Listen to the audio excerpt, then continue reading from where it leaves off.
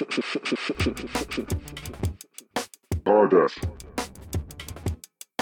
Podcast. 2. Podcast 2. The sequel. You're low energy Sammy right now. How'd you sleep, buddy? What'd you get up to last night? Buddy, I'm good. Just caught up with some old friends and, got some beers, went out.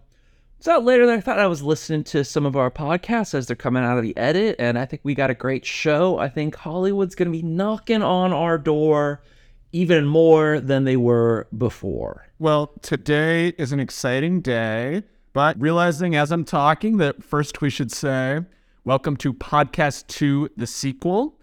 I am Max. I'm a writer, director, producer in the indie film and TV world, and this is... And I'm Sammy. I am a writer, director, and editor. And in that order, for sure, in terms of what makes money. And, we're here. This is the show where we take your favorite films and we say, why not more? You liked the first one, we're going to give you a second. And that's what a sequel's all about, is giving the audience more, giving the audience what they want, even though sometimes they might not know what they want. We know what you want. Give us what we need. It may not be what we want. To quote the best person to quote, Kanye West. Boom.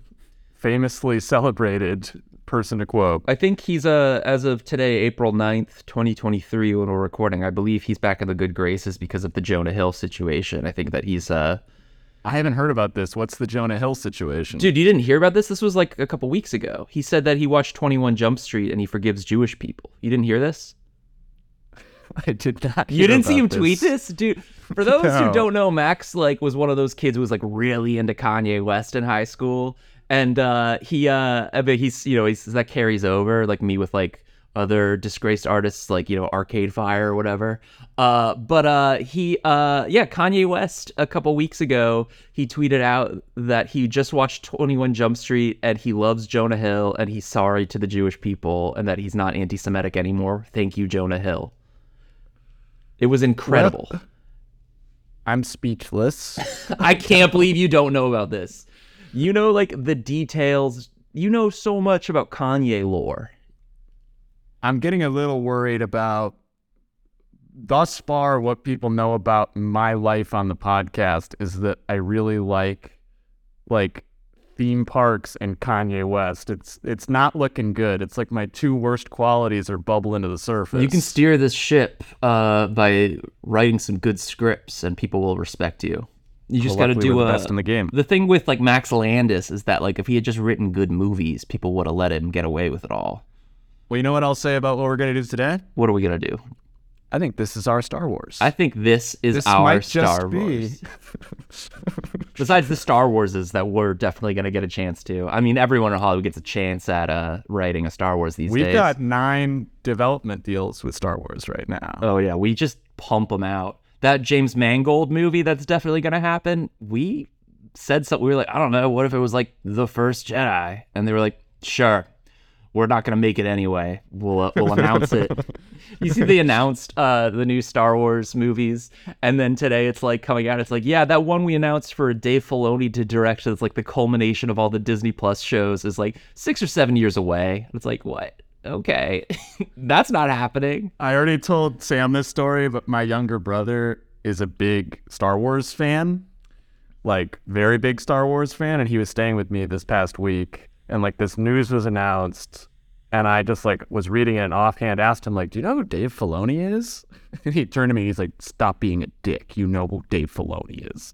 I was I really don't, what has he done outside of Star Wars? And he's stop being a dick. You know he hasn't done much outside of Star Wars. I was how would I know this? Who is this guy? He's the cartoon man. And he's the cartoon He learned man. how to direct live action on The Mandalorian. He was handpicked by Lucas, apparently, to be his heir apparent. Yeah, I think my understanding of the situation is George Lucas was I want to make a new cartoon. And he was what's the best one out right now? And he saw Avatar: The Last Airbender. He's sweet, I'm going to hire those guys. And they were no. And so he went down the list until he found someone who would say yes. And it was Dave Filoni, who was the directed like 6 episodes of the show. He's like, you're the guy. I think Wow. Dave Filoni's a huge Star Wars fan, huge lore fan, which is his greatest strength and his greatest weakness. He sometimes loves it a little too much. I'm sure he's great. I just literally didn't know who he was because I'm not a big.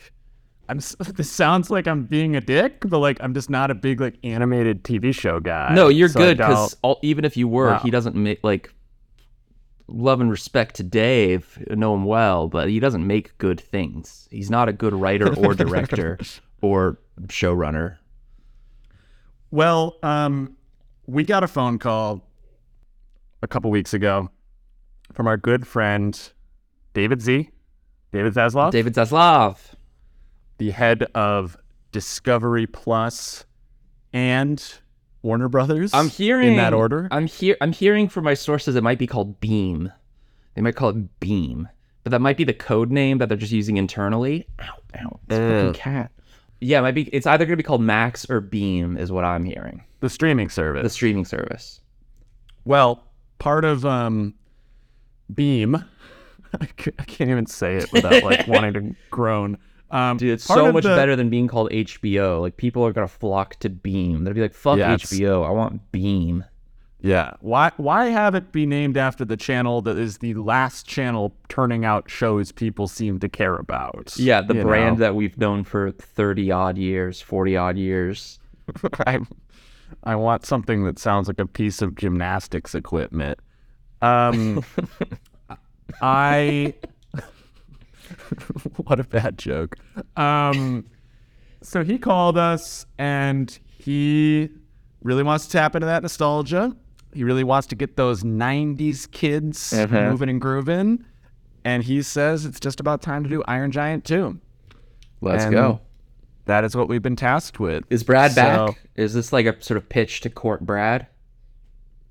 I think this should be a pitch to court Brad. Yeah. He's You can't do it without Brad. You know, this is his Superman. it's a bit of a bummer for him because like he went to director jail for Tomorrowland and kind of had to do Incredibles 2 to like get back into people's good graces. You know, it's like a little sad if he'd have to do it again. But we're gonna pitch something so good he'll be pumped. Yeah. I mean, Iron Giant sleeper hit. They played on Cartoon Network all the time for like a decade. So like it's definitely got like fans who grew up with the original. It wasn't a box office hit when it came out. They had to start bundling action figures with the VHS so that people would buy it. Worked on me. Love that fucking action figure. Loved that fucking VHS tape. Did you see this in theaters? Do you remember? No, it was a tape movie for me. I was like 5 when it came out, I think. I saw this in theaters. Wow. God, how old are you? 5? 4? This was one of the first movies I got taken to. That's awesome. I saw this in theaters and it like really stuck with me. It really was a pretty foundational film for me. This is probably the most nervous to do one of these I've been so far because I think this is absolutely one of the best animated films ever. Probably just one of the best films ever. It is such a good hero's journey for the Iron Giant and for Hogarth. It hits at that level that the best Pixar stuff does as well. You know, where just like the story feels like a perfectly built car. Every element of it is like feeding into the theme and into character in a way that just flows. And so, yeah, I'm excited for this one and nervous. Yeah, I wouldn't be nervous. Look, I love this movie to death, but I wouldn't be nervous. I think we can knock this one out of the park. I've got some ideas. I've got some ideas. Should we dive But in? first- Oh yeah, no. No, I just would love. I think talking a bit about the history of Yeah. it is relevant. I'm a bit of a Brad Bird head. I think he's Go Birds. one of our great directors right now. He has had a really fascinating career. I don't know how much you're aware of it, Sam. I'm sure you're aware of like his most famous first credit, but like when he was like basically like 18, he was animating stuff in his bedroom Sick. that was considered so good that like the people at Disney already knew who he was and were like, he's the future of the company.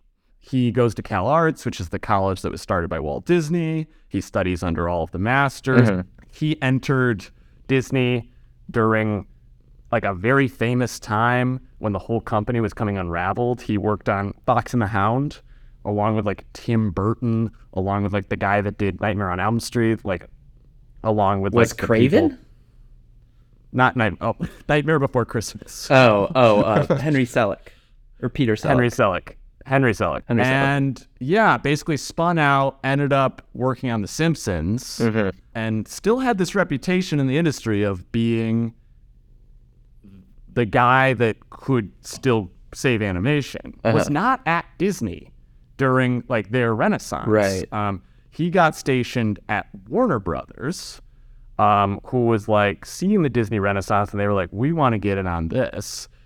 They put like 3 or 4 films into development, The Iron Giant being the last of those. Was one of those like Anastasia? I think that might be was Miramax? this other animator, No. guy that did Fievel. Oh, that shit sucks. But they go into development on the Iron Giant.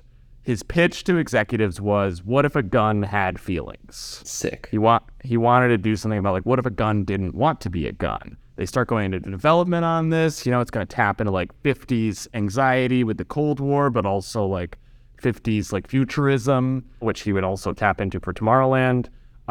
And then these Warner Brothers animated films started bombing so much that they shut down the division, and they were like, Iron Giant's the last movie. And he famously said, we didn't have an executive anymore. All they said was just deliver us whenever you have on the date, that's the movie that's going out. Wow. And so part of why it's so good is because like they just got to make whatever they wanted, basically, as long as it was PG. Wow. So I just love that history. That's so cool. Yeah, I mean, I think that his big thing that I know him for is just a great blocking, which he gets, his animation, his great, like, sort of 1, 2, 3 compositions, where this camera or the animated camera sort of moves from 3 different setups, whether to tell a joke or to tell a piece of story. So he's very good with that, and like his images, his blocking. I mean, just great animator, but also he's a story guy. He's a real story structure guy. And I think that's what works so well about the Iron Giant. It's like you said, it's a rock solid arc. Great themes. Now, one thing that people always talk about with Brad Bird, and I'm interested in your perspective on this, is his sort of libertarian undertones people discuss. And I didn't know about his sort of like self-made man kind of deal where he was like a wonder kid from day one. That really fits into his sort of individualist. It makes the accusations worse. Well, it makes it worse. I don't know that they're. I mean, I'm not gonna hold it against an old man to be like a little libertarian, unless Brad Bird is like fueling money into stuff. But like, I don't think he's like a Peter Thiel type. Like, I don't think Brad Bird is like. I don't think he has that much sway. Even I think he's just kind of a man who wants to make his cartoons. But I'll say this: it fits the best for Incredibles. I think Iron Giant arguably completely negates this accusation. Interesting. Because the literal arc of the Iron Giant is like, you don't have to be who society tells you are. You can be whoever you want. That's a very libertarian tenet, though. They love saying shit like that. Isn't that like... I think like it's their idea like that there are special people and there are not special people. Like if you are born special, you are just special. I don't think there's any character in the Iron Giant that like is just like granted amazing gifts. Like Hogarth isn't, he just has a big heart. He's just willing to love. Does he like ever like show like he is just better than other people? Like in the way that like Ratatouille or The Incredibles does? Sure, yeah.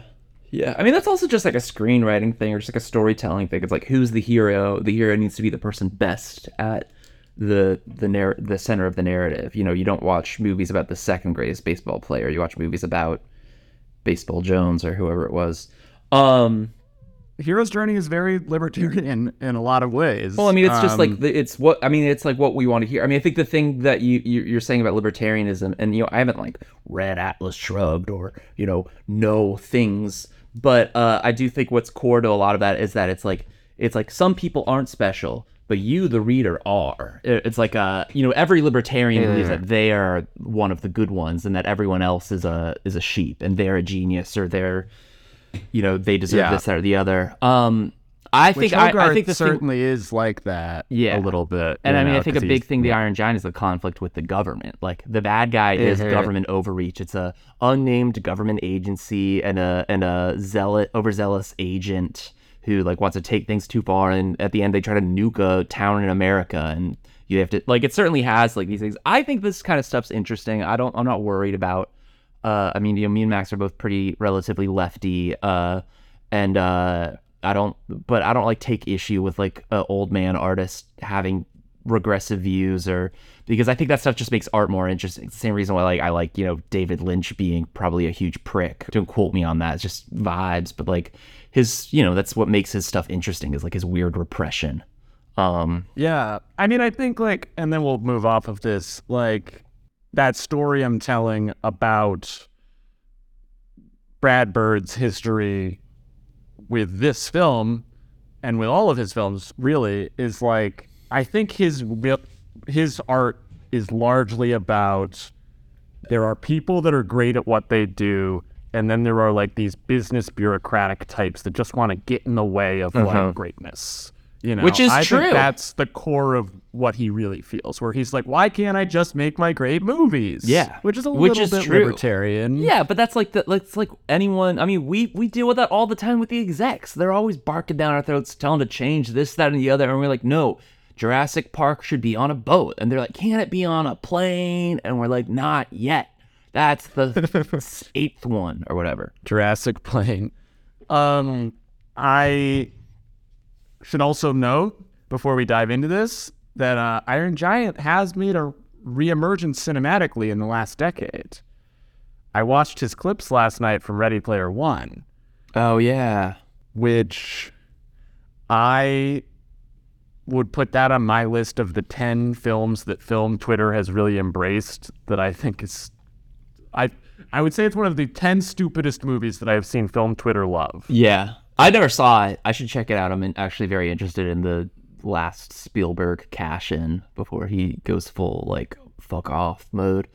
I watched it. It's certainly a cash-in. There's this idea that it's really like, no, this is him exploring what it was like for him to build the culture that eventually tore down culture. And it's like, no, it's not. It's a celebration of that. He's just having fun in the toy box again, which is fine, but it's like really just looks bad. And it's just so nerdy in like not the fun way. All is that to say that in Ready Player One, Lena Waithe's character rebuilds Iron Giant, and there's a big war scene at the end where Mecha Godzilla is brought out by the villain, and they bring out Iron Giant, and the two fight. Wait, this sounds great. I gotta watch this. I love Mecha Godzilla, and I love Iron Giant. It's kind of cool. It's just like, it certainly hurts my heart a little bit that the character whose entire arc was like, you don't need to be a weapon. Like, you too can be a hero. You can be Superman. You don't need to destroy things. Like, basically is turned into a big weapon and used to just like smash things. But it's for the good guys, so it's okay. It's different. Yeah. And I think that's what we got to bring to this new one is more action, more violence, but I really disagree. Exploring the complex themes. This isn't your father's Iron Giant. Let me just refill my coffee and then let's go for it. So for those who haven't seen the Iron Giant, it's a great, what year is it, Max? Like what, 2000? 99. Great movie. Came out when we were pretty little. 2D animated Brad Bird movie about a little boy named Hogarth who finds a giant robot in the woods, and the robot doesn't remember anything. He can't really talk. He can say a few words, and he loves eating metal. And the government's trying to find him, and he's trying to hide from the government because they want to study, they want to destroy it, they want to ET his ass. And the government employee that's specifically driving this is named Kent Mansley. He's an FBI agent that specializes in extraterrestrial, like, kind of robots like this. He's the one on the hunt. And so they're like running away, And eventually he's going to be provoked by the military, and he's going to turn to this giant super weapon. Like, he's got all these guns and stuff, and he has to learn not to fight. He chooses not to fight them because Hogarth teaches him that killing's bad, and but they launch a nuke to blow up the whole town to kill the Iron Giant, so he flies up and stops the nuke. It's this classic moment where he realizes he can be Superman, and he carries a nuclear bomb into space, allowing himself to be blown up with it. Hogarth has lost that friend, but now he's got his own like childhood friends back home. His mom is now dating Dean, the like mentor figure, the artist that taught Hogarth throughout the whole movie, and helped him hide the Iron Giant. But the last thing we're left with is that Hogarth has this little piece of Iron Giant that's kind of starting to roll. It's kind of starting to move because the nuclear bomb exploded him. His pieces like flew all over. He's got this one little piece in a box. It's rolling around, and he lets it roll out of his window, and we watch it travel all the way to the North Pole, where Iron Giant's body is starting to rebuild itself. Right. Iron Giant 2, what do you got for me? Will you have any ideas, or? I mean, I got the basics that I always have. It's just like, oh, we could do it like, I mean, when did the first one come out? Like 20 years ago, 25 years ago? So we do it 25 years later. Hogarth's 99, Hogarth's an adult. The other people are old. Maybe I was thinking about it today, and I was like, what if it literally took 25 years for the pieces to get back to the Iron Giant? Like, it's just that takes that long. This is in line with an idea I have. Yeah, okay. The other thing I was thinking is like, oh, but what if it is like Iron Giant's been in like hibernation? Or like, what if Hogarth had to cut off the Iron Giant and like they had some adventures off screen? Or what if it's like there's a specific, like, I was thinking, I think this might be the way, is like there's a specific job that they need the Iron Giant for, and they need Hogarth to like bring that, like maybe the government has like had Iron Giant on lockdown and like they're like ready to use it, and they've like RoboCopped him. Maybe I'm just getting these ideas now. Maybe they've like beefed up the Iron Giant to make him a super weapon, and they need Hogarth because he won't listen to anyone else but Hogarth. It's the 70s or whatever, and they need him to fight the Russians, right? Time period. Or no, I guess the first one was the 50s. First one was the 50s. So yeah, it's like the 70s or 70s. early 80s, maybe. You do 80s. Let's go 80s so 80s we can avoid cash-in. Vietnam. Yeah, I don't want anything with the Vietnam War. You don't want to explore that dark era of American history. Good thing In a kids movie. Good thing nothing bad happened in the 80s. Yeah. Famously, it's no. I think the 80s is good because it's like literally probably the second biggest wave of Cold War panic beyond the 50s. Right. Yeah. It's like the final cash-in of that. Dude, Reagan's calling in the Iron Giant. It's his Star Wars. He's like, we're done with Star Wars. Now we're doing Iron Giant. This is our Star Wars. This is our Star Wars. This is our. Don't forget. Dude, I think this could be our Star Wars. This could be our Bright. Thinking about this, and like part of the thing with this whole podcast to me is like, this isn't just like writing sequels. I think it's like a really interesting way to explore like in a world where sequels have taken over all forms of film in one way or another, whether through reboots, cinematic universes, or actual sequels.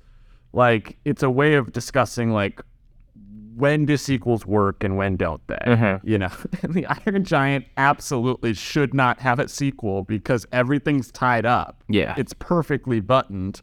Having said that, David Z called, we need our check. So like, as I'm thinking about it for Hogarth, my initial like grenade I'd lob in is that we go to the well that James Cameron went to with Terminator, where it's like, okay, how would you really feel if you went through that Terminator experience, if you went through the Iron Giant experience when he's like fucking 9 years old and like getting tossed around in a war zone? I think Hogarth has terrible PTSD and is terrified of Iron Giants. Like, he's aged out of this and is like, that was a bad thing.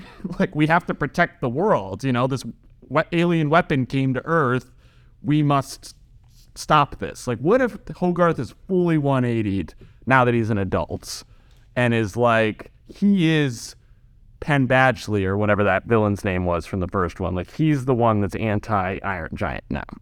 So he's anti-Iron Giant. Well, what if it was like the government's been knocking at his door for a long time trying to get him, and he's like not consented. He's been like, you're not getting me to do that. Like, we are not. He's like, I was just a kid. That was insane. I could have died. I've got kids of my own now, maybe. And he's like a stunted father. Yeah. Hogarth never had a father. Iron Giant was the closest thing to his father. And he's got a weird issues with that when your dad's a robot and all that. And of course, there's Dean. Dean's kind of the father figure, really. I guess Dean so where's Dean at? Maybe Dean got really into heroin when he got back from the war. We can, we don't say it, but the animators draw some little track marks on him. Also, we're going full Spider-Verse aesthetic with this. The kids will love it. Puss in Boots: The Last Wish, real shitty looking animation. Like, only have to animate half the frames. It looks like fucking garbage. Shots fired. No, I'm just kidding. I love that shit. I think that shit looks so good. I just think it's funny that now, like, every animated movie is not Pixar. It's like, no, we're just doing half the it's done on twos now. It's less to animate. I think it's probably way harder, but whatever. He could be like a recluse. He's a recluse. He's like a Luke Skywalker in Force Awakens type. Maybe it's about the quest for Hogarth. What a great idea. No, but I think that what Brad Bird would love is that, like, he gets taken against his will by the government. Like, the Reagan era, like, secret police sees him and, like, no, you're going to bring the Iron Giant back to life. And then he brings back to life. He's like, oh, Garth. But what I still think what I'm going for here, and I like what you're pitching right now, but what I'm going for here is, like, the thing that makes sequels work is when you take the characters and in a believable way, like, reshuffle their spots on the board.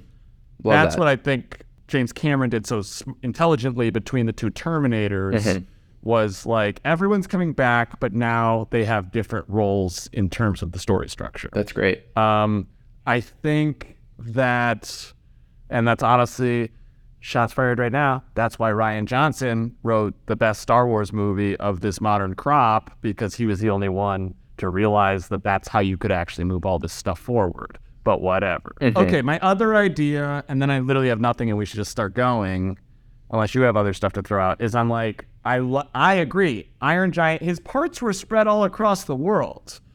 And we, like, at the end of the last one, we see it, like, rolling. It would have to, like, go through the oceans and stuff, to all come together. I think that's cool. It took 20 years to rebuild.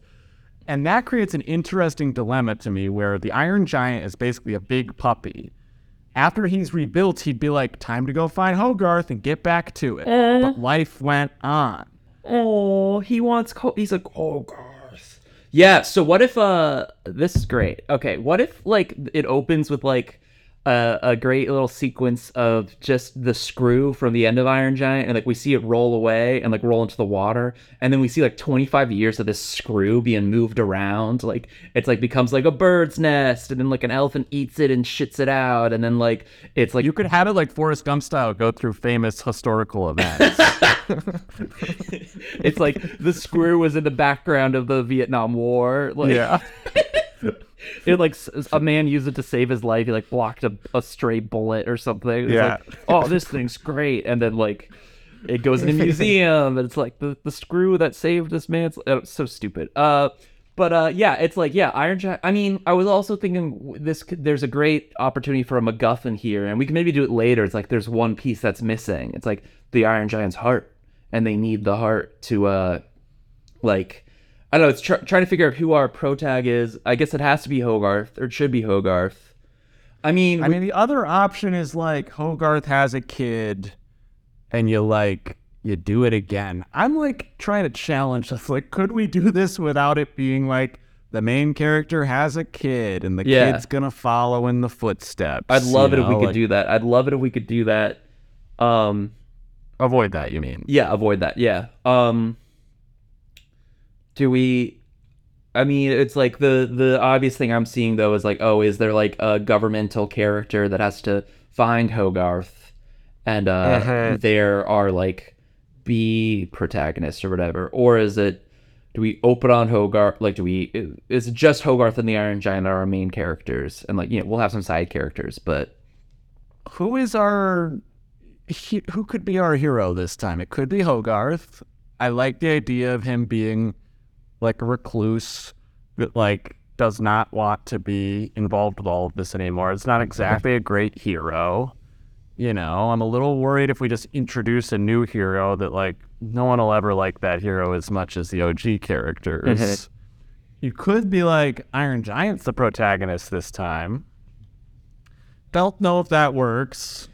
actually thinking about that as you say it, it could be an interesting first act of like we're just with the Iron Giant, and like it's a more plotty first act, kind of like beginning of like Incredibles, where it's like we're setting up the world. We could do like the Screw sequence where we see it throughout history, and it ends with like governmental agents locating it, finding it, taking it through the secret base underground in the Arctic, and they install into the Iron Giant.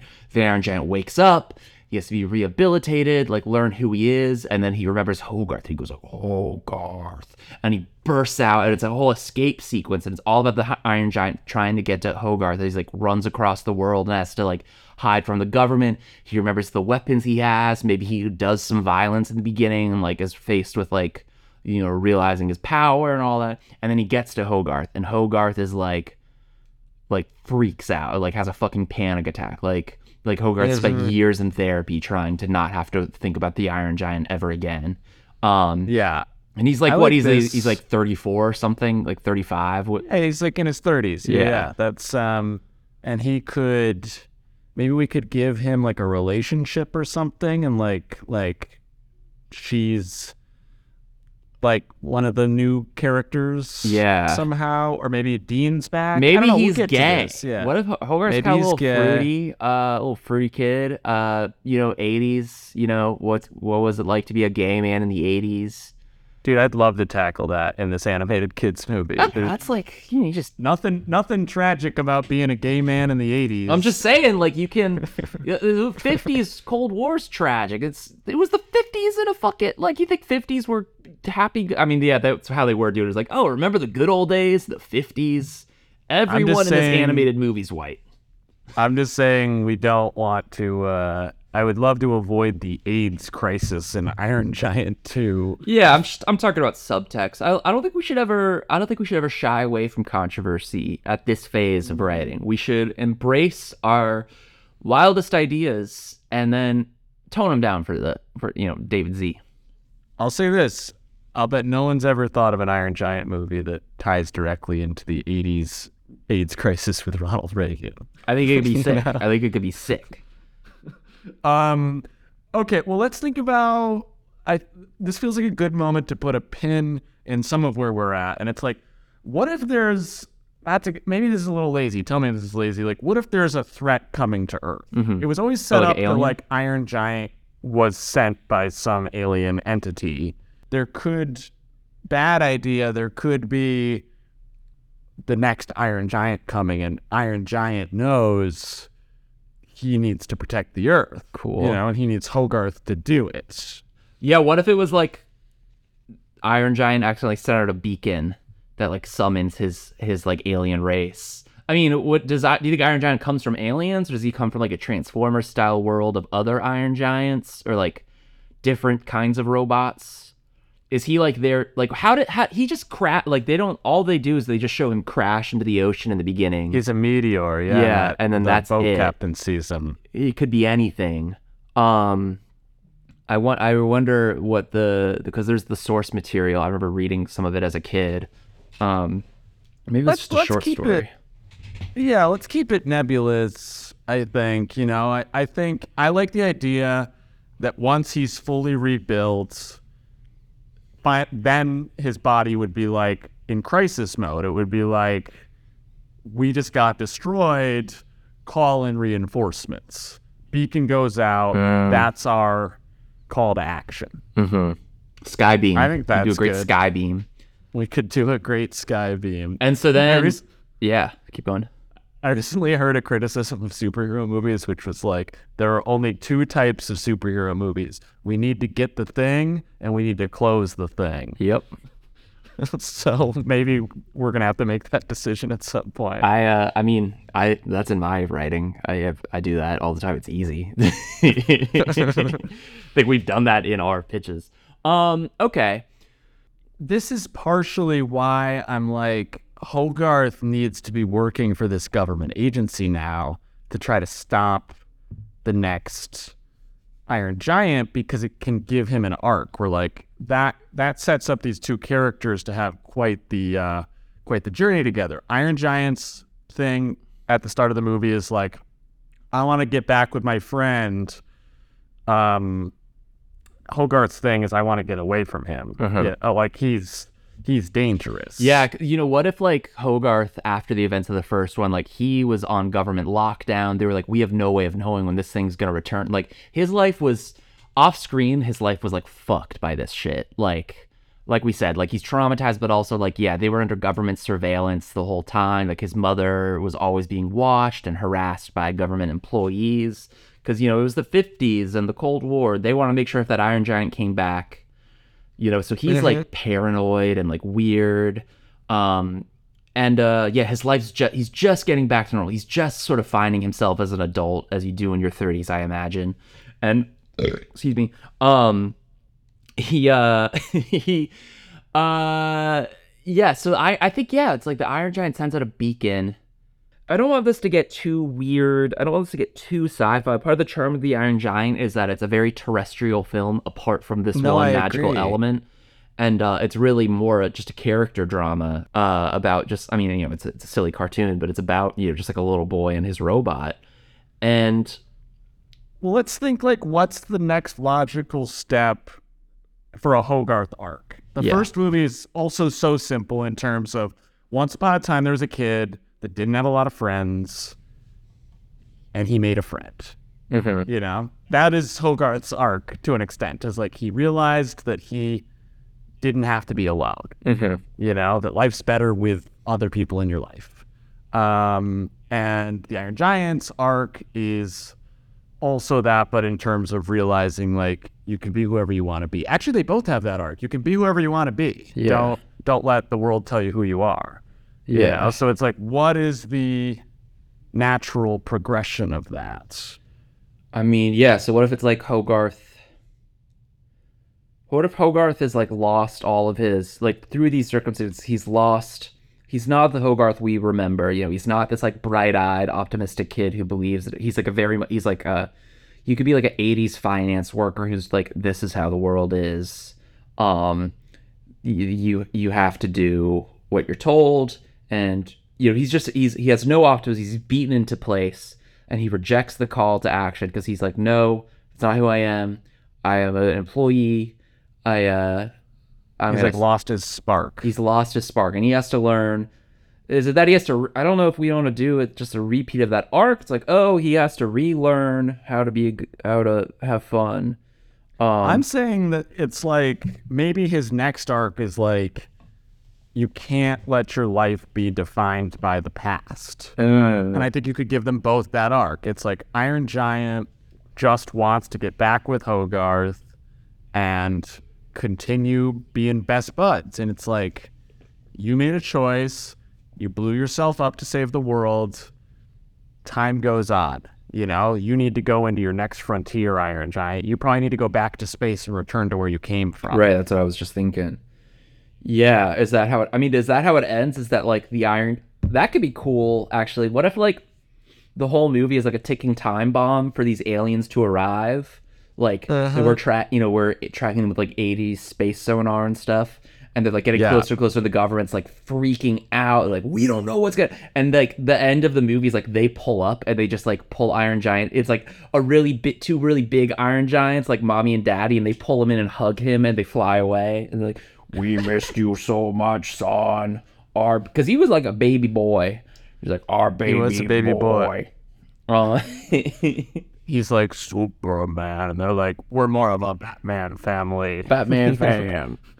Superman is not good for narrative arcs. He's not complex. See, Iron Giant 1 was a Superman movie. Iron Giant 2 is a Batman movie. This would be a great pitch for David. David would love that. It's darker, it's grittier, it's more adult, but it's still got that frolicking detective fun, you know? So are you saying that Hogarth has Joker brain? Hogarth's Joker. Jokarth. Joker. Brad's gonna love this. So this is Can we get Joaquin? We'll get the boy that plays him in Beau is Afraid that looks just like him. Just to do it. I can't believe that kid's real. What if it's like, so it's like Iron Giant is the beacon. It's like he's like, maybe we have a thing where like on his shoulder now there's like a red glowing like light. Yeah. It's the beacon. And it's basically like Iron Giant, if you don't want the world to get destroyed by this new Iron Giant, you have to leave. Because he's the beacon. Yeah. You know? The Iron Giants are coming to save him, where it's like he realizes he has to leave the new life he's built in order to let those he loves survive, which is similar to his arc, I'm realizing, in the first one, which is he sacrifices himself, but it's a different type of sacrifice. Yeah, I mean, let's think about Iron Giant as a character, because what we're looking at here, I mean, that's a key part of the first one, obviously, and that's what makes it work so well, is that he is like a baby in the first one. Like, yeah, he's this guy, he's like he's a baby super weapon who doesn't know anything and like has to learn about life and learn about good and evil, or like basics, and like learn how to love and protect people. Like Hogarth teaches him basic morals of like heroes don't kill, or whatever. What's the line? It's like don't have guns. I don't know, something like that. No, I think it's good guys don't kill, because he sees the deer get killed. Right. That's like the famous Iron Giant scene, Right, where he learns about death. Oh, it's so visceral the way he like his giant metal finger touches like the deer and like the dead flesh kind of moves a little bit. That always stuck with me as a kid. I was like, oh, that's so real. May I say, Yeah. better deer death scene than Bambi. More affecting for me as a kid. Yeah, I don't know. I haven't seen Bambi since I was very small, so I really never went back and revisited Bambi. Maybe I should. Maybe that's a blind spot. I think I saw that as a toddler. I don't know if I'd call that a famous blind spot. Do you think Disney will do a live action redo of Bambi? They're doing Moana. Like, they're definitely going back for Bambi. God, I can't believe they're doing Moana. I think that's because Dwayne The Rock Johnson was having a moment and like threatened them. He's like, we need to do this. So Iron Giant as a character, though, like, is he totally Arrested Development, or would it be more interesting if he, like, his head was there in the desert and he was just left alone? Like, is Iron Giant like haggard, and like, what if he's like rusted and like obsessive? Oh, what if this is a movie about relationships? You know, this is about like adult relationships and like moving on and letting go. And he's been I like that. sitting in the Arctic for like 100 years, you know, for like 20 years he was sitting there thinking about Hogarth. Like, you know, he got his brain chip back and he was just like, Hogarth, like imagining him. Like, he barely understands that Hogarth's going to be, you know, he does not even think about how Hogarth's going to be very different than when he left him. And because he's got baby brain. He's got baby brain. He's advanced, but he hasn't lived a life, so he wouldn't really have grown it's up. just like playing back his memory chip. You know, he's watching the Iron Giant in his brain. It's like we see scenes from the Iron Giant from his like high angle POV, like in the old animation style. It looks sick. That's sick. So he's obsessive, and Hogarth and him, I think it's like about two people that are both emotionally damaged from the past, who both have like severe trauma, learning to let go and move forward. And Hogarth's done like, so in the past 25 years, Iron Giant has been fixated on the past and like searching for the opportunity to bring it back. And Hogarth's the opposite. He's been searching to forget the past, reject it altogether, and repress it. And they're gonna have to both learn that there's a way forward that's neither of those. Where you have to embrace the past, understand it, and grow from the past and move on. Yeah. So Hogarth's repressive, and Iron Giant's obsessive. I like this. This is really good. And they both need to learn to be progressive. Basically, like, he has to get over this relationship or he's gonna like get Hogarth and all of Earth killed. Yeah, I mean, do we know that's the thing, is like, what are we working towards? So like I do see a first act where at least part of it is, Iron Giants gets restored and taken by the government, and he's got to burst out of the government base to find Hogarth. And it's like, how does he find Hogarth? We figure out something. And then he finds Hogarth, and Hogarth pushes him away. So does Iron Giant send out a beacon, and then the driving force here, we've got an element where it could be about, like, sort of our B plot is cutting back to the government. Maybe we bring back the agent from the first one, the long-faced guy, Penn Badgley, or whatever his name is. It's not his name. And then he comes... Oh, wait, is it his name? Is his name Penn Badgley? No, that's a real person, isn't it? It is Kent Mansley. Yeah, Penn Badgley is like a real person. That's like the guy from Penn and Teller, right? I don't even know what that is. It might be. I think he's like a magician or something. God, I'm so culturally illiterate. Great for a screenwriter podcaster. So he's back. He's obsessed too. That's the third side of this coin.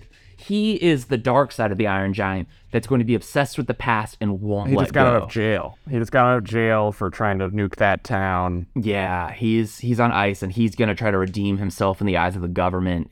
He wants to impress Reagan. He's a big Reagan head. Watched him in the 50s on the cartoon, or on the Cowboy Show, and now he's, and yeah, so that's cool. Great. But yeah, so how's this is essentially... It's like essentially, I can't think of a movie, but I know this is a trope. It's essentially like a romance film where someone was like, meet me here in 10 years, and that's when we'll get together. And the Iron Giant is like the side of the relationship that showed up at the train station ready to start the love, and Hogarth never showed up. Hogarth, like, started his family with his kids and stuff. Like, he's got a whole other life he's trying to start. I'm down to give Hogarth kids if we don't make them like the next generation. Yeah, no, they should be young. Like he's a young father. It's the 80s. He's probably got like a 4-year-old or a 5-year-old. Probably had kids at 30. Relatively late for the time, but whatever. And he's maybe things are on the rocks with his wife, or maybe they're divorced. 80s divorce rates, blah blah blah. And Iron Giant. So I'm trying to figure out this beacon thing, because like I think that we've got something really solid with this relationship here and them meeting, but then what happens after they meet and after Hogarth pushes him away? I think they have to get sucked off into an adventure. Like, I think the government could come. Sorry, that was such a funny word. What? They have to get sucked off into an adventure. Right to self, baby. Yeah, we haven't touched about busting enough. We talked about getting sucked off, but... Should we gotta quickly get sucked off into the adventure? I've never even heard that phrase. I definitely meant to say swept off, and I said sucked off. Or sucked in. Sucked off. Get sucked off into adventure with Podcast 2, the sequel. Every week, the Podcast 2 will suck you off into a new adventure. I wish we could keep that promise. Like, we get good Patreon money if we could suck off every audience member into adventure. I think that could be a Patreon tier. Like, you donate $1,000 a month, we'll suck you off into adventure. I would absolutely suck off. I'm offering this to anyone. You can Venmo us for an exclusive Patreon where you get sucked off into adventure once a month. For it would have to be higher than $1,000 because we have to split that. Yeah, like $2,000. Well, I think it's just like one of us can do it. It's like if you're closer to New York, I'll suck you off. If you're closer to California, Max will suck you off. But got you covered. The idea, $1,000, cash only, please, for tax reasons, of course. It'll work great. When you Venmo us, say like bagels, so like the IRS is like, oh, this isn't a payment for a sucking off into adventure. Yeah, they just spent $1,000 bagel purchase. Buying in bulk saves money. You cut them up, wrap them in foil, put them in the freezer. You got bagels for the rest of the year, if not a couple years with 1,000. That's for our financial advice podcast for the upcoming recession. You gotta buy all your bagels now while they're cheap. Bagel prices are just going up and up. Okay, we're really avoiding doing work. No, so what's I'm trying to figure out how this alien thing factors in, and if we're going with that, because I think government comes, like Hogarth and Iron Giant have a dramatic scene where Hogarth's like, you got to get out of here. Like he's having PTSD flashbacks and stuff. And like Iron Giant's like, no, Hogarth. And then the government does something that like they have to run away. And Hogarth gets like ripped from his place of comfort into like hiding with the Iron Giant. He's like always trying to push him away. Yeah, what I don't think the Iron Giant should have escaped the government. Oh, yeah? I think that's like that's like a good beat we can have later. Or I guess he could be recaptured. We'll decide that in a minute. He'd definitely be recaptured. I have an idea of like their introduction, which is, yes, I like this. Like Hogarth has spent his entire life building to this moment of just getting past what happened. And what if it's like the 4th of July, you know? He's having his first holiday with both of his kids since the divorce. He's an awkward dad, just trying to make it work. I think we could even have Dean there. It's like Dean still hangs, like that's like the only solid relationship he has left in his life is Old Man Dean. I'd love to see Old Man Dean. Is his mom dead? Mom's dead. Yeah. Sad. Oh, it's because he's Daddy Dean now because they got together Yeah. at the end of Iron Giant. Right. What a weird kids movie. Like if my good mentor friend started fucking my mom, like I never get this kids movie thing where it's like, all right. Maybe that's a thing we touch on here, or at least part of the backstory is that Daddy Dean and Hogarth in the Hogarth teenage years they had some tough times. Yeah, we could have a scene where Dean's like, Hogarth, I think you just got to get laid, and he's like, I don't know, Dean, and Dean's like, look, me and your mom, we were having, And we he's were like, doing whoa, it all the way till the end. The less I know, the better. Jesus Christ. And he's like, I'm sorry, your mother died of cancer off screen, but I love you so much. We couldn't afford Jennifer Aniston. God, was she the come mom? back. That's so funny. Mhm. Who's Dean? Like, he's so good. It's Harry Connick Jr. I think that Dean character was pretty foundational for me. I saw that guy as a kid, and I was like, that's who I want to be. I want to be That's Dean. like my idea of a cool guy. Yeah, it's like Dean's so cool. Makes art, chills, drinks coffee. I do all those things. Honestly, you know what Dean would probably do nowadays? We Coke. could make him a podcast. But it's the 80s. They didn't have podcasts yet. You could be a shortwave radio conspiracy theorist. But I'm saying at 4th of July, he's having this 4th of and there's a reason I picked 4th of July in a second. He like the kids are like don't even care. They just like want to watch TV. They got like Game he did. Boys or Nintendos. Yeah, they just want to play video games like he did. He's like, okay, well, I'm gonna go turn over the ribs. He steps outside and he sees like the Iron Giant like crouched in his yard, like so excited. But I think and then he's like, he like freaks out. He shuts the door, like slam, like.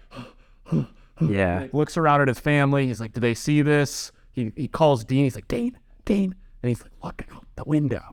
And Dean looks out the window and the Iron Giant's gone. And he's like, you're losing it, man. And Hogarth goes back outside. He's like, am I losing it? And then I think we could set up a set piece where when the fireworks start going off, the Iron Giant freaks out because he thinks it's gunfire. Yeah. He's freaking out. And that makes Hogarth freak out. They're having like mutual panic attacks in the backyard. Yeah. Because it reveals both of their issues. Yeah. Like neither of them got over this. And this can actually be maybe the Iron Giant just like finally gets out of the desert or out of the Arctic and just goes for Hogarth but then he going into freak out mode alerts the government. And so now that's our thrust break into 2 or whatever is that like the government's after them. Like yeah, they'd have sonar now. And suddenly, like, after the freak out, like, Hogarth starts to hear, like, helicopters flying up ahead. Yeah, like, Iron Giant, like, does, like, a classic, like, he blows some, like, up the water tower or something, and a bunch of people see him, and he's like, no. You know, Hogarth's like, please, stop. And so Iron Giant just, like, freaks out, grabs Hogarth like he did back in the old days, like, Hogarth's like, ow, my back! And they, like, take off flying and go to, like, the desert of New Mexico. We can get Tobey Maguire to voice Hogarth. He's like, my back. We could just copy and paste the audio. Isn't it? David's gonna love this. Yeah, that's great. He's gonna be disappointed that this pitch has less full episodes of his TV shows. Yeah, but I think we gotta do respect to Brad. Hogarth just wants to get rid of the Iron Giant. He's like, he needs to go. And so... Oh, what if he thinks about killing him? Like, what if he's got a choice where he could easily kill the Iron Giant, and he almost does? It would solve all of his problems, and he chooses not to. Yeah, like, he tries to get him to go away and, like, throws something, and, like, the Iron Giant, like, runs after it playing fetch, basically. And then, like, he sees, like, an electrical... like, the thing from the first one. He sees, like, an electrical... What's it called? The Power plant? A power plant. And he's like, I could throw the stick in there... and he'd be dead as a doornail. Yeah. That's a potentially good beat to return to. Well, what if... So his whole thing is he's like, I want Iron Giant out of my life. Iron Giant's whole thing is, I just want to be pals with Hogarth again. Yeah. And he could call... I can't remember the character's fucking name. He could call Kent Mansley to try to, like, clean this up, essentially. It's like, maybe that's how we're rearranging the pieces this time. It's like, Hogarth's secretly trying to work with Kent, and Kent would be like, we have to keep this quiet because he wants all the glory. Yeah, he wants to restore his career, his legacy, and all that in Ronald Reagan's eyes. Like, maybe they have that freak out moment. The helicopters come. He hides the Iron Giant. He goes back in the house. He's, like, putting his kids to bed, and he sees, like, the Iron Giant, like, looking through the window at his kids. He's like, and he's like, I have to get rid of this. Yeah. This can't happen. He won't tell Dean because if Dean finds out, he's going to want to help IG. Yeah, you know? Dean will have his his dramatic reunion with the Iron Giant later, and they'll make like a little sculpture together. He's like, still got a kid. I like this idea that Dean just won't stop talking about fucking Hogarth's mom. He's like, nights like this, it makes me think when we get in my pickup truck and make love under the stars. And he's like, shut up, Dean. And like he tells the Iron Giant, he's like, oh, you weren't even there. Like after you died, me and the Jennifer Aniston mom, we got together. We're boning every night. No kids, just had to deal with Hogarth. Super easy. Birth control just came out. He was sick. Yeah. He's like, not like Hogarth over here. He was a busting Bobby. He's got these 2 kids with his wife that doesn't like him anymore. We were so close to having like a legitimate episode, and then we got self-conscious. Like, we gotta start talking about busting more. I gotta make sure that none of my relatives will listen to this.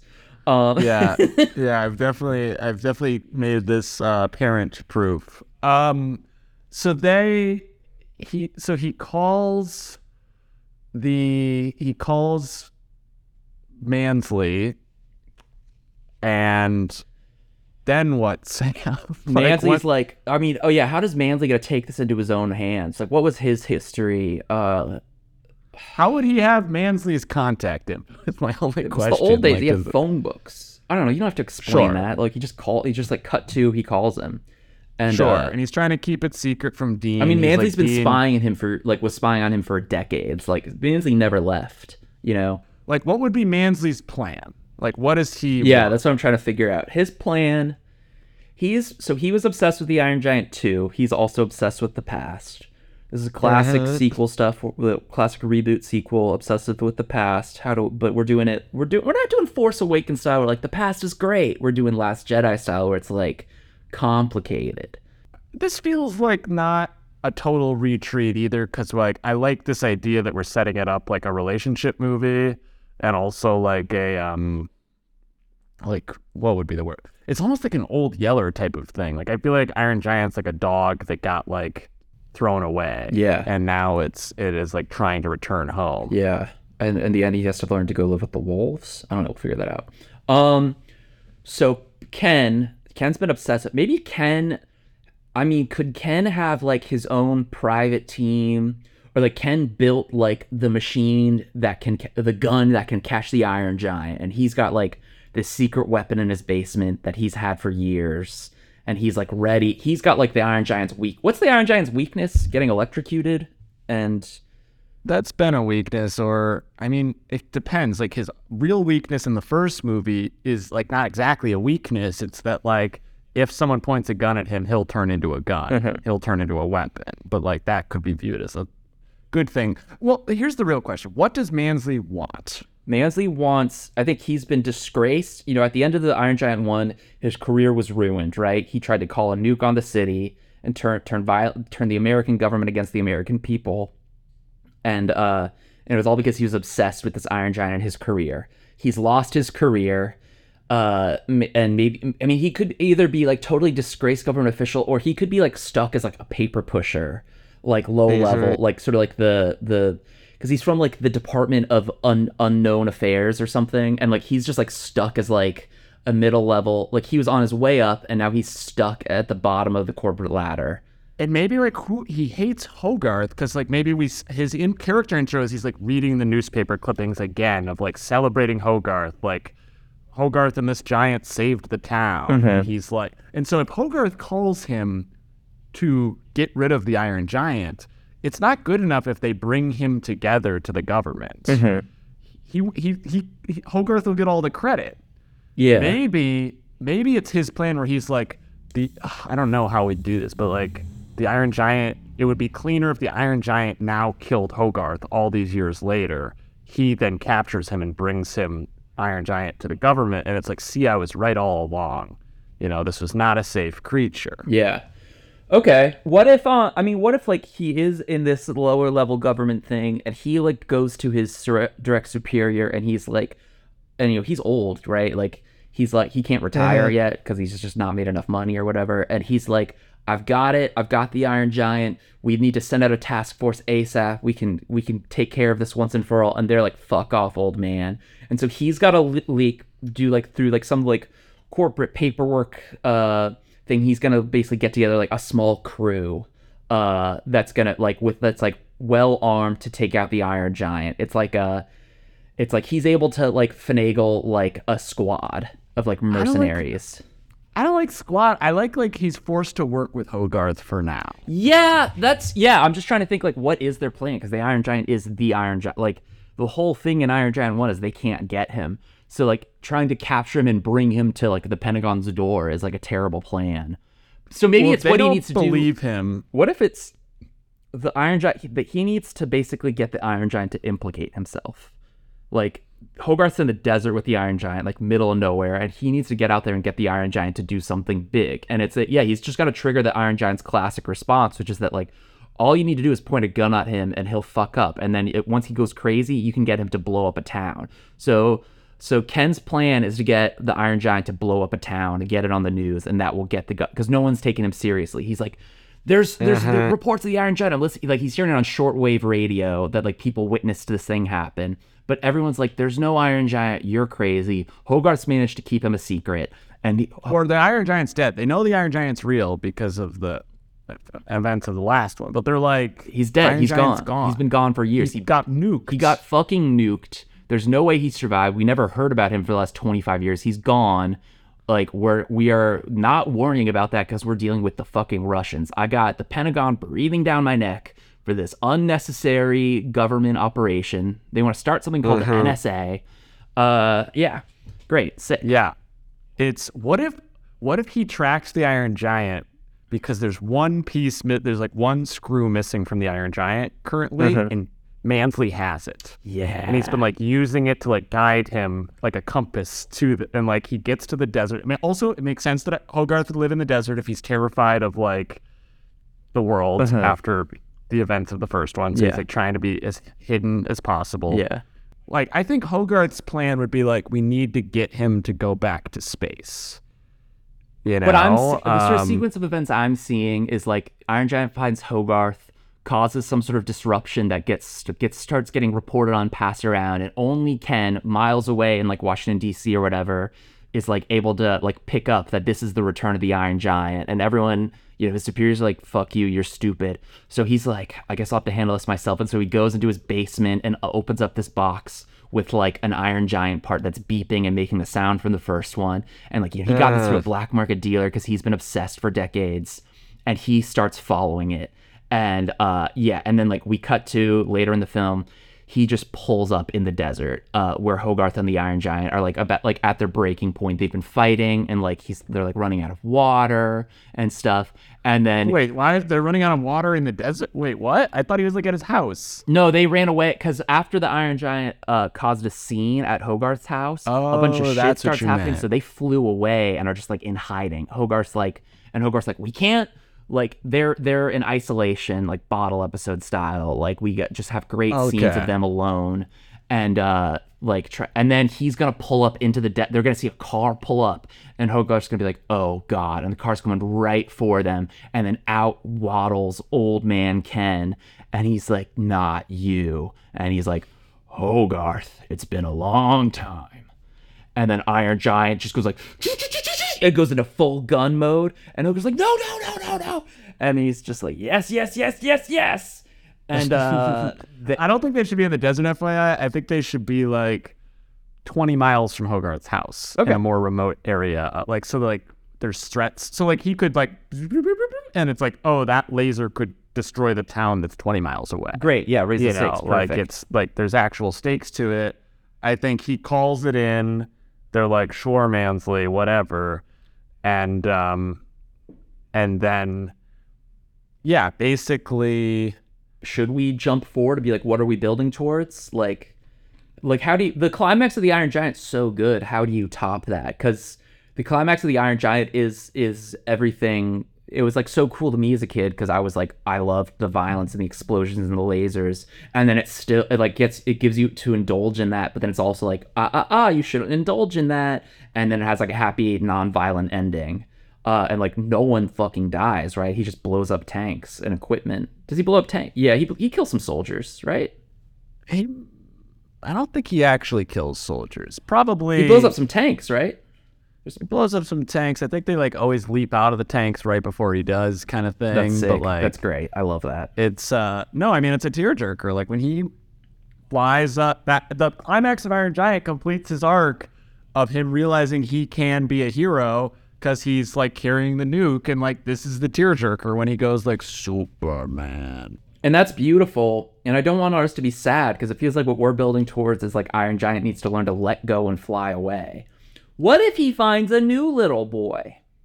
I think the thing that would kill this is trying to recreate the first one. I like that we're like definitively like this is different. Yeah, exactly. I think where we're heading could result in a happy ending. You know, it just might not be Hogarth and the Iron Giant. It could be like he needs to go away, but he just literally, it's Toy Story 3, he just needs to find a new Andy. Yeah, that's what I'm thinking. I mean, it could be Can't be a kid forever. Could be Hogarth's kids. What if Hogarth's got kids that got to go to boarding school, and when we meet Hogarth, he's all like, oh, like, you got to learn to let go, kid. Like, the kid's really nervous about going to boarding school, that he's military school. He's sending him because he's a bad father and just needs to get rid of him. And then the kid gets to bring the Iron Giant to military school, like Harry Potter. Or what if Hogarth is homeschooling his kids because he's terrified of them getting hurt, and like the ending of the movie is like he's letting his kids go to school now, and like the last shot is like the kid walking into the hallways, and like as he's like walking into the classroom and like introducing himself, the Iron Giant's like looking in through the window. This is one of those things that seems like so neat and such a good idea, but basically what we're saying is it's like yeah, he's not a helicopter parent anymore. He just replaced his helicopter parenting with a giant surveillance drone. Like, I'm also like well aware that like I think we're doing the best we can right now, but like this is like a movie that most people would be like not as good. Oh yeah, no. I mean, well, we're writing it in 90 minutes or whatever. Okay, but no, I think riffing out some of these ending ideas is going to help us figure out, because yeah, I think this is a good direction right now. I think we've really figured out our beginning and our themes. Like, what are we building towards? What completes his arc? What does someone who needs to let go need to learn? Or someone who, it's not always about letting go, it's about moving on. How can the Iron Giant move on? And yeah, maybe it is finding a new... So Iron Giant could either need to find a new person to fall in love with, basically, like a new person to take care of. Which, I don't know. I mean, I guess I'm always sensitive to that because I think that perhaps from my own relationship trauma or whatever, I've been a big believer the last few years in like movies that teach you that you can be alone and be yourself, like that kind of like romantic comedy ending, like Devil Wears Prada sort of deal.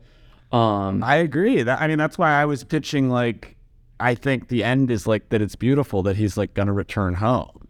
He's gonna go back to his planet. He needs to learn who he is. He needs to learn about his ancestry. That could be a cool end. It's like it ends with him taking off and flying, but this time it's not to explode a nuke. It's to go home, and like we see him fly, just like we see him fly there. We get a tease of Iron Giant planet as he's like flying in to like we just see like the clouds part like as he's flying in, and like we see like the beginning of a city, and we see his face, and he goes like home, and then cut to black, a film by Brad Bird and Max Mooney and Sam Gorman. That's actually pretty good. That's exactly as much lore as I would want to give too. Like, I hate these movies when it's like, this movie's about going to the Iron Giant's planet. You know, it's like that has diminishing returns. Basically, after that shot, it would just start getting worse. And that's what the Iron Giant one. That's why I loved it so much as a kid, is because it just teased these things, and so your imagination raced with like, where did he come from? What's his deal? Why's he got those big guns?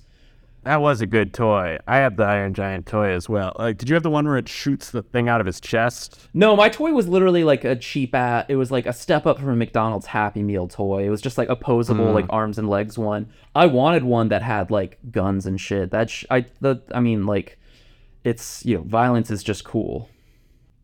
So I think we were talking about maybe doing the climax. Like, I think like we should figure out like Mansley and Hogarth, how would they, like, what would be their plan? I think like they want to get rid of the Iron Giant, right? I think we could have like, that should look different probably for both of them, would be my screenwriting idea. It's like unlikely allies for now, but this will be what splits them apart later. You get what I mean? Yeah. You smelling what I'm shitting? Yes, they've got to team up. And so I think, like, what would be the difference in what they want? Like, does Hogarth want the Iron Giant? Like, what does he want from? He doesn't want the Iron Giant to be dead. He wants him to go. He just wants him out. And I think that he's maybe initially not opposed to that. The way to get him to be out is him being dead. He's like, it's just like, you know, he can say something to the effect of like, he's just a robot. He's just a machine. He's a weapon designed, you know, he's like, I was just a kid. I projected onto him. He means nothing to me. He ruined my life, blah, blah, blah, you know, something to that effect. And then, so he's like totally down to team up with Ken, and Ken is maybe Ken doesn't want to destroy it. He's like, I need to capture it and bring its head, or maybe he just needs to bring his head to the government and be like, look at what I fucking did. I don't vibe with Hogarth wanting to kill the Iron Giant. I think he doesn't like want it to, but I think that he feigns a willingness to, or even for a minute considers it. Like, I think with like having that moment is very human. Okay, let me throw a left curve in that I was just thinking. So Mansley's got this screw, right? He's got the piece of the final piece of the Iron Giant. That's what's guiding him there, right? What if in all of these years he's been like jerry-rigging this piece so that he's like supplanting a bomb in there? So he's putting a piece in there so that when this connects to the Iron Giant, and what if it's like Syndrome stealing from Bird in The Incredibles, where it's like he wants to be the hero. He's like, the way to regain my legacy is if he gets triggered to almost destroy a city and I'm the one that stops him. Wow. That will save my legacy. Hogarth is like, we just need to get him to the government.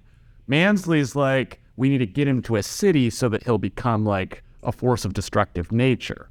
You know, so like, but like right now he's like, yeah, I can get him to the government. Like, they sent me. Yeah, Washington, D.C. And the climax would be in D.C. He's got to blow up the Pentagon. He could tell Hogarth they sent me to bring him back. Cool. You know? Cool. And so then he tries to bring the Iron Giant. The Iron Giant's like, Hogarth. I guess he doesn't talk, but like he won't go without Hogarth. So then it's like, I guess it's a road trip movie. It's a road trip movie. They've got to get him across the country. Evading the without government. being caught. You know, yeah, and that could be that could be how Hogarth finally figures out what's going on. Is like Mansley's logic adds up less and less, where it's like, why do we need to evade the government? Yeah. to get him to DC. to the government, and he's like, we can't let the He's like, they don't want. It's like, why didn't you send more people? Why didn't you send like trucks and stuff? Yeah. And he's like, we had to keep this like very on the DL. This is this stupid or is this I'm trying to. I think this is good. I like this plot. I like this method. I'm a little worried about. I mean, we're running out of time, so maybe we just do it. But I wonder if road trip movies, as I've seen them or as I can think of them right now, are kind of like, it's like the road trip is like a simple structure to sort of give us from a point A to point B. You're going to have two characters go through some sort of arc over the course of that duration. And then it's just like you do different scenes along the way. It's like, oh, and then they pull over here and there's this set piece. And then they pull over here and there's this set piece. They meet these characters. They meet these characters. And But it's like a sneaking around. It's like a sneaking around road trip. it's just a you know? journey. I think we just don't phrase it as a road trip. It's just it's a journey. They got to sneak past through this place, and yeah, and then they get there, and then he's going to he's going to get the government provoked, and then the government's going to try to shoot the Iron Giant. The Iron Giant's going to go crazy balls mode, and Well, I think there's got to be a big split moment where, like, yeah, basically over the course of this journey, I don't think we have to get into the weeds here. It's like Hogarth is getting close with the Iron Giant again. But like maybe this time it's like when he's like Superman, like they see Superman again. And maybe we've set up a thing earlier where Hogarth was like reading Superman to his kids. And he's like, it's kind of reminding him of like, I've moved on. I have a whole life back home. Like he's like realizing he still has love in his heart for the Iron Giant, but like that doesn't matter. Yeah. Because life moved on. Yeah. You know, like this, they have changed. okay, And so by the end of this, I think Hogarth is like, basically Hogarth is like, we should let him, somehow Hogarth figures out that he has a planet, he has a home, and they should help him get to his home. He's like, I don't think the government's going to help him. Mm-hmm. Somehow he figures out that like, if we give him to the government, they're going to tear him apart. Mm-hmm. You know, like that doesn't help anyone. Like, we need to help him get home. Like maybe, and there's got to be some easy solution for what helps him get home. yeah. His rocket boosters. The government has his rocket boosters. Sure. Or he needs you know fuel. what? Fuck it. I like it. Does- No, I like the rocket. They have.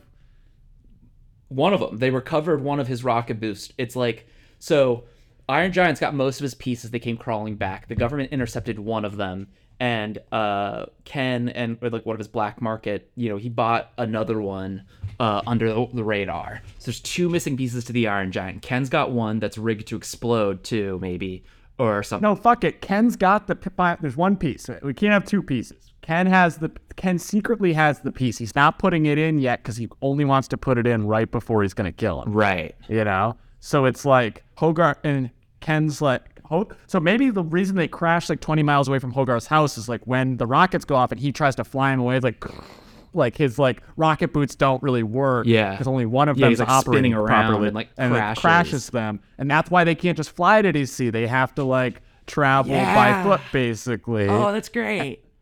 But the whole time Mansley has the piece, and like it's like, no, we have to go to DC to get the piece.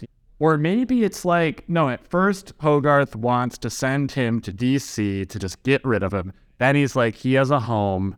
Maybe they read a new comic book. We like go back, we like reflect on the first movie where like he like sees like a bunch of like metal men in a comic and he like points to it and he goes, home. Yeah.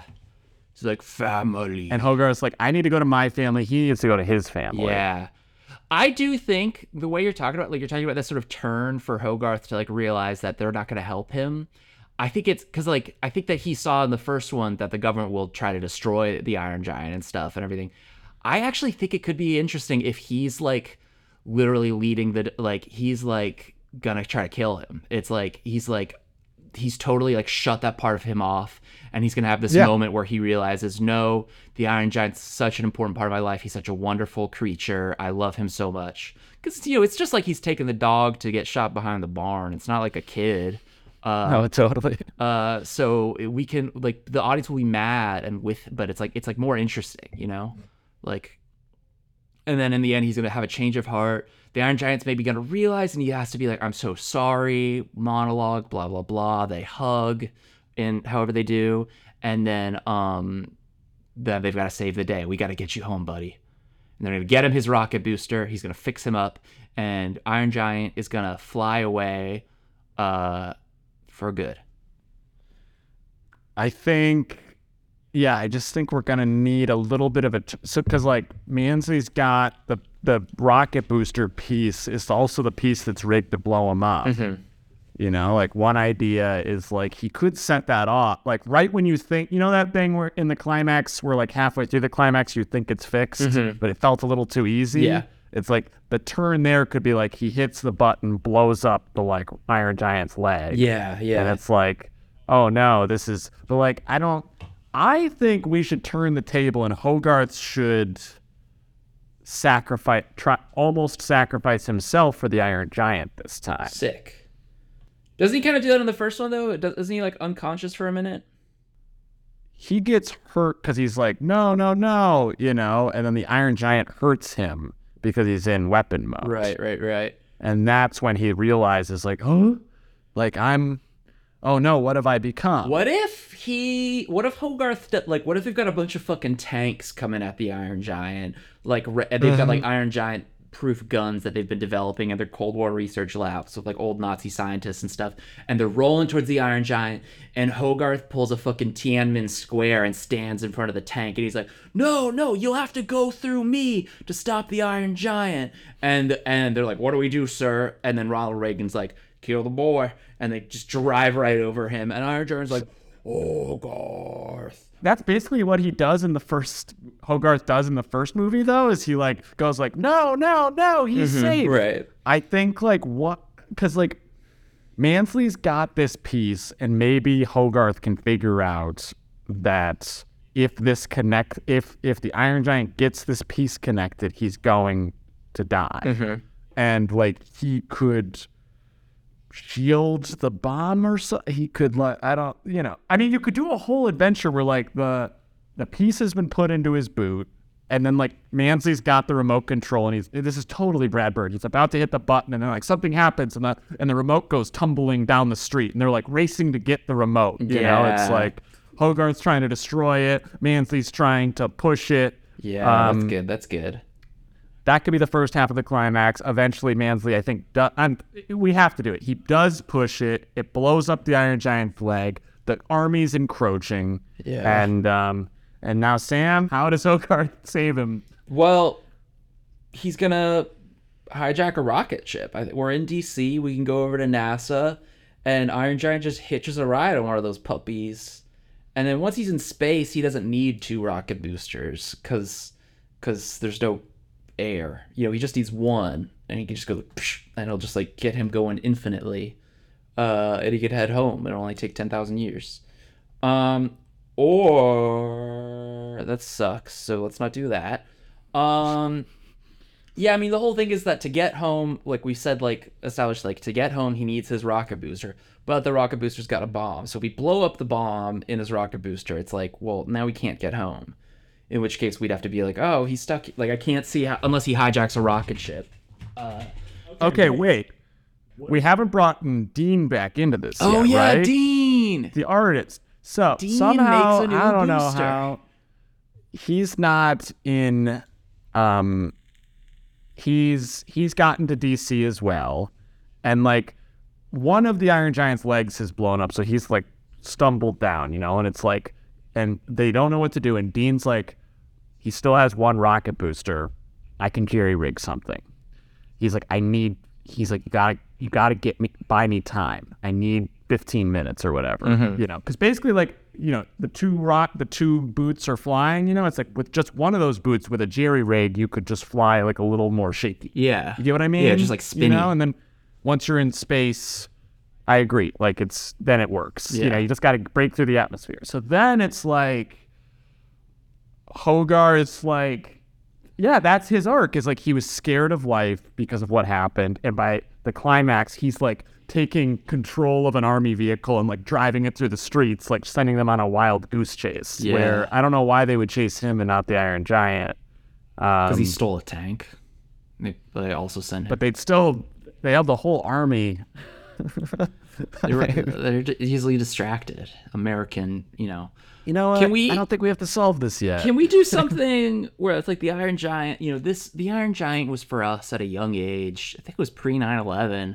And, where, nonviolence was a simple thing to say. But the new one is like, no, sometimes violence is okay against oppressive forces. And what if they called in the Marines? What if they called in the Marines? Oh, God damn and it. then the Iron Giant has to kill a bunch of Marines and God damn cops.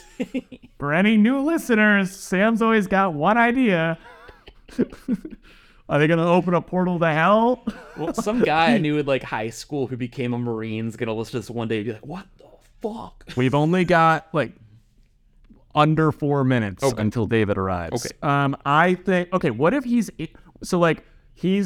blown up. He falls into he's fallen into an 18-wheeler basically.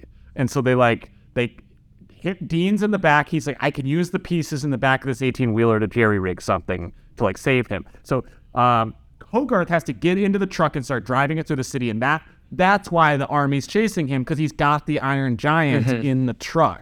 And this would be a great set piece. He's getting repaired in the back of the truck. They're like wildly zipping through the city. Yeah. And then, I don't know, bada bing, bada boom, something happens. He takes off, and they say a tearful goodbye to each other. The Iron Giant doesn't quite want to leave yet. Hogarth's like pointing up. He's like, home. And then this is breaking my heart. I'm this is so kinda corny. hurtful. Then Iron Giant points at Hogarth and goes, home. And then Hogarth could point in the distance, be like, no, home for me. Home for you. And then maybe, I don't, God, this is corny. Maybe they put their hands on each other's hearts and they're like, home. Home is where the heart is. Could this be, maybe this fits with our libertarian themes. Could this be construed as an anti-immigration piece? We're basically saying that the Iron Giant needs to go back where he came from. Everybody just needs to stay in their lane. No. Sick. That's great.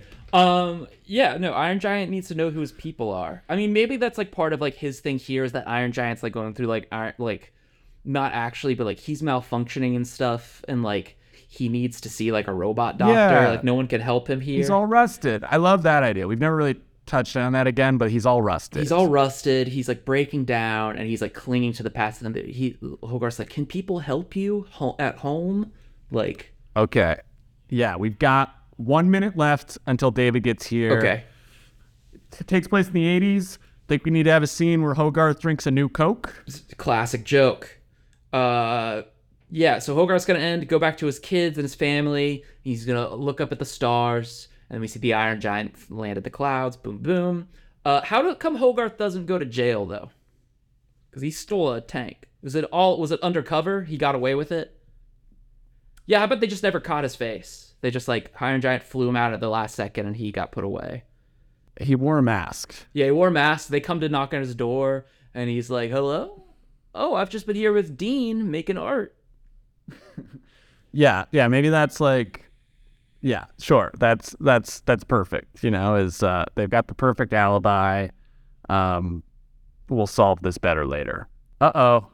You hear those steps? Is he clomping down the halls? Hey, David, how's it going? It's me, David Zaslav. Oh, I see you're doing your version of a patois, David. That's my voice. For audience members that don't know, when we pitched David Sully 2, we had a character for Chet Hanks who did a patois. We never wanted to do it because we thought it would be offensive, but David does his patois, which isn't really offensive because it's not really a patois. Sorry, David. Like, we love you, but I agree to disagree.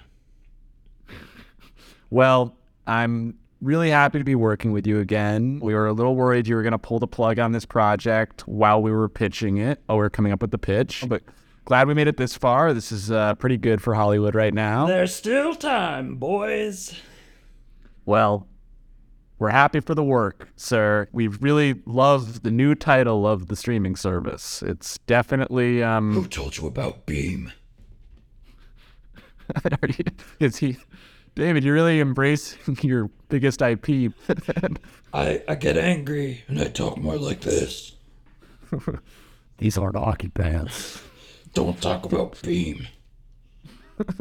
Well, I think we might as well get to it, don't you, Sam? Let's hop right into it. So, Iron Giant 2. The Iron Giant 2. 25 years later. The first one was in the mid-50s. This is in the mid-80s. Ronald Reagan's king. Hair metals bopping. New waves on the come-up. Punk's doing its thing. And, Joy Division. New Order. That's it. New Coke. New Coke. Where did we leave the last movie? There were the pieces of the Iron Giant scattered all over the world. They were slowly building. They were slowly forming. We're going to open this movie with a montage seeing one of those pieces go around the world, go through world history. It took decades to reach the Arctic where the Iron Giant was rebuilding. And right at the end of it, he is finally rebuilt, except for one piece. His rocket boosters aren't quite working. David, we know you know that this is part of our pitch process. I need to take Sam to the side really quick to ask him a quick question. It's just about like the lunch order for later. Don't worry. It's not about the pitch. Definitely not about the pitch. Sam, how does he get to Hogarth's house if his rockets don't work? He runs. So, David, now this Iron... Why does it... Wait, we got to go to the side again. Sorry, David, not to get you... Why doesn't he run later when they travel? He does. Oh, because he wants to stick with Hogarth. Yeah, okay, that makes carries sense. Hogarth, and then they just start driving because it's more undercover, covert. He's laying in a truck Great. bed. Okay. Okay, David. So, Iron Giant... I love taking breaks. I gotta think about streaming names. No, so Iron Giant, he, the years have not been kind to him. He's rusted, he's old. He tries to fly, when he's trying to fly, he's like spinning and crashing. Like, he's not doing so good over the last He's 25 looking rough. years. But he's going to try to find Hogarth. And he... Cut to Hogarth, who is a helicopter parent. He is homeschooling his kids. They live in a fairly isolated area. He has like big psychological problems from the events of the last movie. He can't get over it. He's terrified of everything. We have like a scene where he like sees something in the dark and goes like... and like turns on the lights, and it's the 4th of July. He's gotten divorced now. He's just trying to have a good holiday with Dean and his kids. Dean likes to talk about sleeping with Hogarth's mom, and then Hogarth opens the door, and what does he see in his backyard but the Iron Giant? Then some 4th of July fireworks go off. Poo, poo, poo, poo, poo. It makes the Iron Giant freak out. The Iron Giant freaking out makes Hogarth freak out. Like he grabs Hogarth, he starts flying, but his rocket boots don't really work because they're missing one piece, and they crash land about 20 miles away in the woods. Then what happens, Sam? So, basically, when in all of the hubbub, so Hogarth's stuck with Iron Giant, they're having a scene and they're like, he's like, Hogarth, and Hogarth's like, no, you ruined my life. I left you behind because of all the trauma. This is a film about trauma. And Iron Giant just wants to go back to the old way things were, and Hogarth just wants to push that back. Meanwhile, in all of the hubbub of them getting away, Iron Giant like struck like a tree or something, or like hit like a power plant or something. Excuse me. And he left behind some breadcrumbs that one little guy, our old friend Ken, the villain from the first movie, who's still around, he's picked up on those. By listening to shortwave radio and piecing together newspaper clippings, he's realized the Iron Giant's back. He tries to report it to his superiors at the department, at the government, and they're like, shut the fuck up. You're old, you're crazy, you're obsessed with this Iron Giant, leave it in the past. But he has something in his possession that's going to lead him directly to the Iron Giant and to Hogarth. Exactly. He has the missing piece that the Iron Giant needs to be able to fly again. But Kent has jerry-rigged this final piece to be explosive so that when the time comes, he can hit a remote and make the Iron Giant blow up. So Hogarth just wants to get rid of the Iron Giant. He wants to kill him. He wants him gone. And then Mansley shows up, and he's like, the government sent me? They didn't really. He's working on his own accord. Mm-hmm. The government sent me. They want to bring him to D.C. We can take him off your hands. Mansley tries to just take the Iron Giant away, but he's not leaving without Hogarth. And so it's like, I guess we're all in this together. So they go on a long journey where they've got they hide Iron Giant in the back of like a semi or something, and they're driving down the road. They got to be undercover. You have some great scenes between them all. They got to camp in the woods and stuff, and they finally get... Maybe Hogarth kind of starts to realize he doesn't want to be like Mansley. He sees like Mansley's so caught in the past. He's starting to learn about himself. We're even gonna have a scene where they're gonna go to a comic book shop, and Hogarth gets more comics for some reason as an adult. And I guess adults get I don't know. It's part of it. It works, and they're looking at these comics with the Iron Giant, and like they see an alien planet with all these like metal men, and Iron Giant points at it, and he has a new word he can say. He says home, and that's like Hogarth's first indication of like, oh, like he doesn't need to be destroyed. He needs to go home. Yeah, and just like Hogarth needs to go home. Exactly. And Iron Giant, like we said, he's rusty, he's breaking down, he needs help that they can't give him. So they get to DC, and this is when we're really getting into our third act. They get to DC, and Hogarth's starting to have a change of heart, but before he can, stop it, Kent calls in the government, and his whole plan is because he wants the valor. He wants to prove that he wasn't crazy all along, and he wants to finish off with a high-ranking position in the government. He's all about Ronald Reagan, and he is going to provoke the Iron Giant so that the Iron Giant looks like he's about to attack the city, because that's in Iron Giant's programming, right? You point a gun at him, he turns into the giant mech gun thing. And so he's going to do that, and then Kent is going to try to put the rocket booster into him to blow him up. And then, Max, what happens? And right at that moment, Hogarth, who's had a change of heart, he wants to send the Iron Giant home, realizes what Kent's plan was all along. He knocks the remote out of his hand at the last second, and we go into our third act. This is the beginning of the climax. It's a big old set piece for Brad to direct, where they're battling through the city, like trying to get this remote. Like the army is shooting at the Iron Giant. He's whipping and dodging. They're driving this truck. Everyone's trying to grab the remote. It's in one person's hand, then it's in another person's hand. Dean's there. Dean drove in. They told him to meet. They called him earlier from a payphone. Like, meet us in DC. He's like, I'm not doing that. And they're like, he's back. He's like, who's back? And they're like, the Iron Giant, too. And he's like, if there's one thing I miss more than fucking your mom, Hogarth, it's that big old metal man. Yeah. Maybe we should bring her back. It's like all men in this movie. Are we? Anyway, we keep going, and we carry on. It really... Don't worry, boys. I know your heart's in the right place. It's the thought that counts, right? So, Max, what happens next? They're chasing through the city, and they're fighting over the detonator remote, and then Mansley gets the remote. He hits the button. Bada bing, bada boom. Iron Giant's leg blows up. He's not flying anywhere, except Dean's there now. He's arrived just in time. Hogarth's trying to figure out what to do, and he's like, if you can buy me time, I can use my mechanical engineering skills to jerry-rig his one existing boot so he can fly home. Mm-hmm. So now we're going to do a whole chase scene through the city where Hogarth is driving an 18-wheeler that the Iron Giant is inside of, while Dean is repairing him inside of it, while the army chases him. They're shooting, it wouldn't be a podcast 2 pitch unless the Marines show up and start going crazy. And then they accomplish it. And, well, boys, how does Hogarth get away with this? That's a good question. He's wearing a ski mask the whole time, and they just managed to get away because maybe Iron Giant sort of takes off and drops them off, like with a thing, like a parachute or something. They kind of fly away. good enough for me. Yeah, it's fine. It's movies. But so Iron Giant's gonna find. So Iron Giant, before he takes off, he's got this great moment with Hogarth. The army's coming in. They're just about to get away, and Iron Giant still doesn't want to go. He's got this rusty smile, and he's like, home to Hogarth. And Hogarth's like, no. And he points up at the sky. He's like, you've got to go home. You need to get help. You home. And he's like, home. And he's like, no, home for me over there. And he points in the general direction of his house. Home for you is up there. And Iron Giant touches Hogarth's heart, and he says, home. And Hogarth touches his heart, and he says, Superman. The music's gonna swell. The panels of this are gonna be on Tumblr forever. It's gonna be corny but great. And at the end, Hogarth returns home.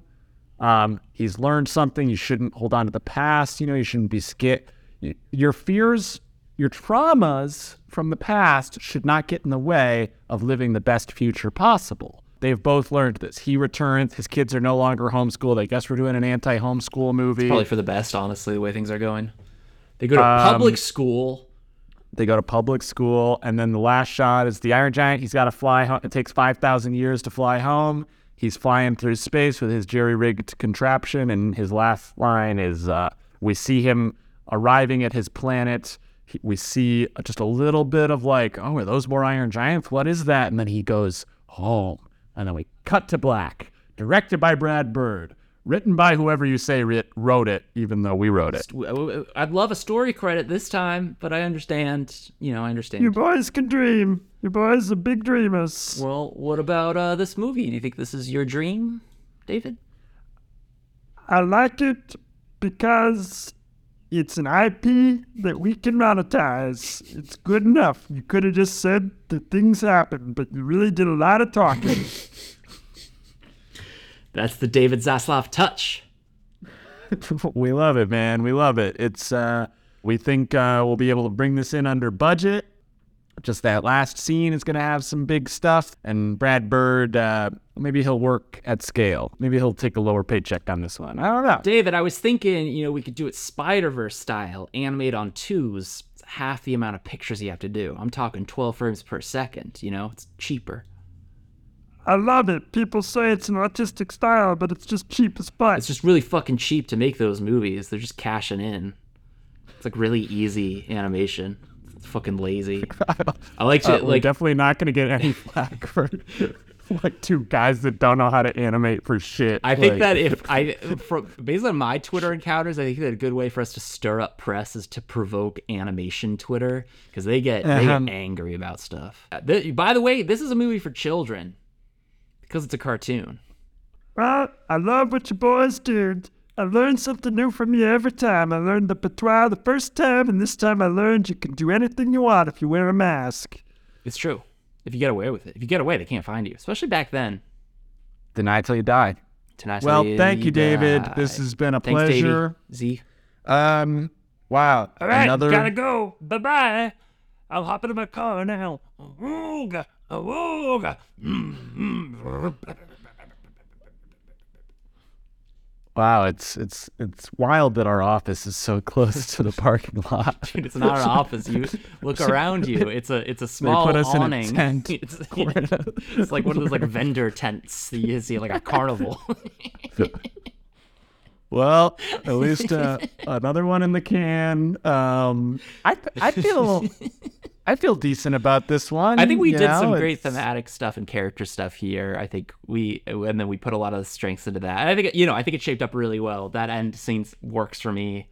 I feel good about it. With some finesse. I mean, this was a losing game. It's not like, I think if Iron Giant 2 were to get announced, people would mostly be annoyed. Yeah, but I guess this is like what Pixar ran into with like doing a Finding Nemo sequel and stuff, and what, billions of dollars? Do you know Finding Dory is like one of the 10 highest grossing films ever? Yeah, like what? Yeah, what trouble did they run into? They got a bunch of kids to watch their schlop.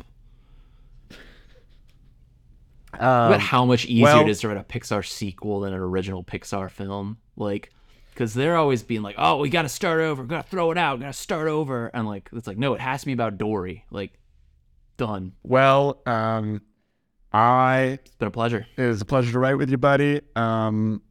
Please, to all of our beloved listeners, we would love if you could rate, review, subscribe, find us on the socials. Just search Podcast to the Sequel. You'll find us. If you think our ideas aren't that great, we're ready to roll our sleeves up and fight you. We're the cockiest motherfuckers in the game now. You see how many green lights we got? They call us the Green Light Gals. I'm the Green Light Gals. And we're always looking for guests. We haven't had a guest yet on the show, and we'd love for our first guest to be some rando. So if you think you're good at writing and think you could do better, hop on the show. We'll hash it out. We'll break it down. It'll be a good time. We're not gonna antagonize you, you stupid fucking piece of shit. So don't fucking worry about it. Just get on the fucking show, you little bitch. All right. Bye. And cut.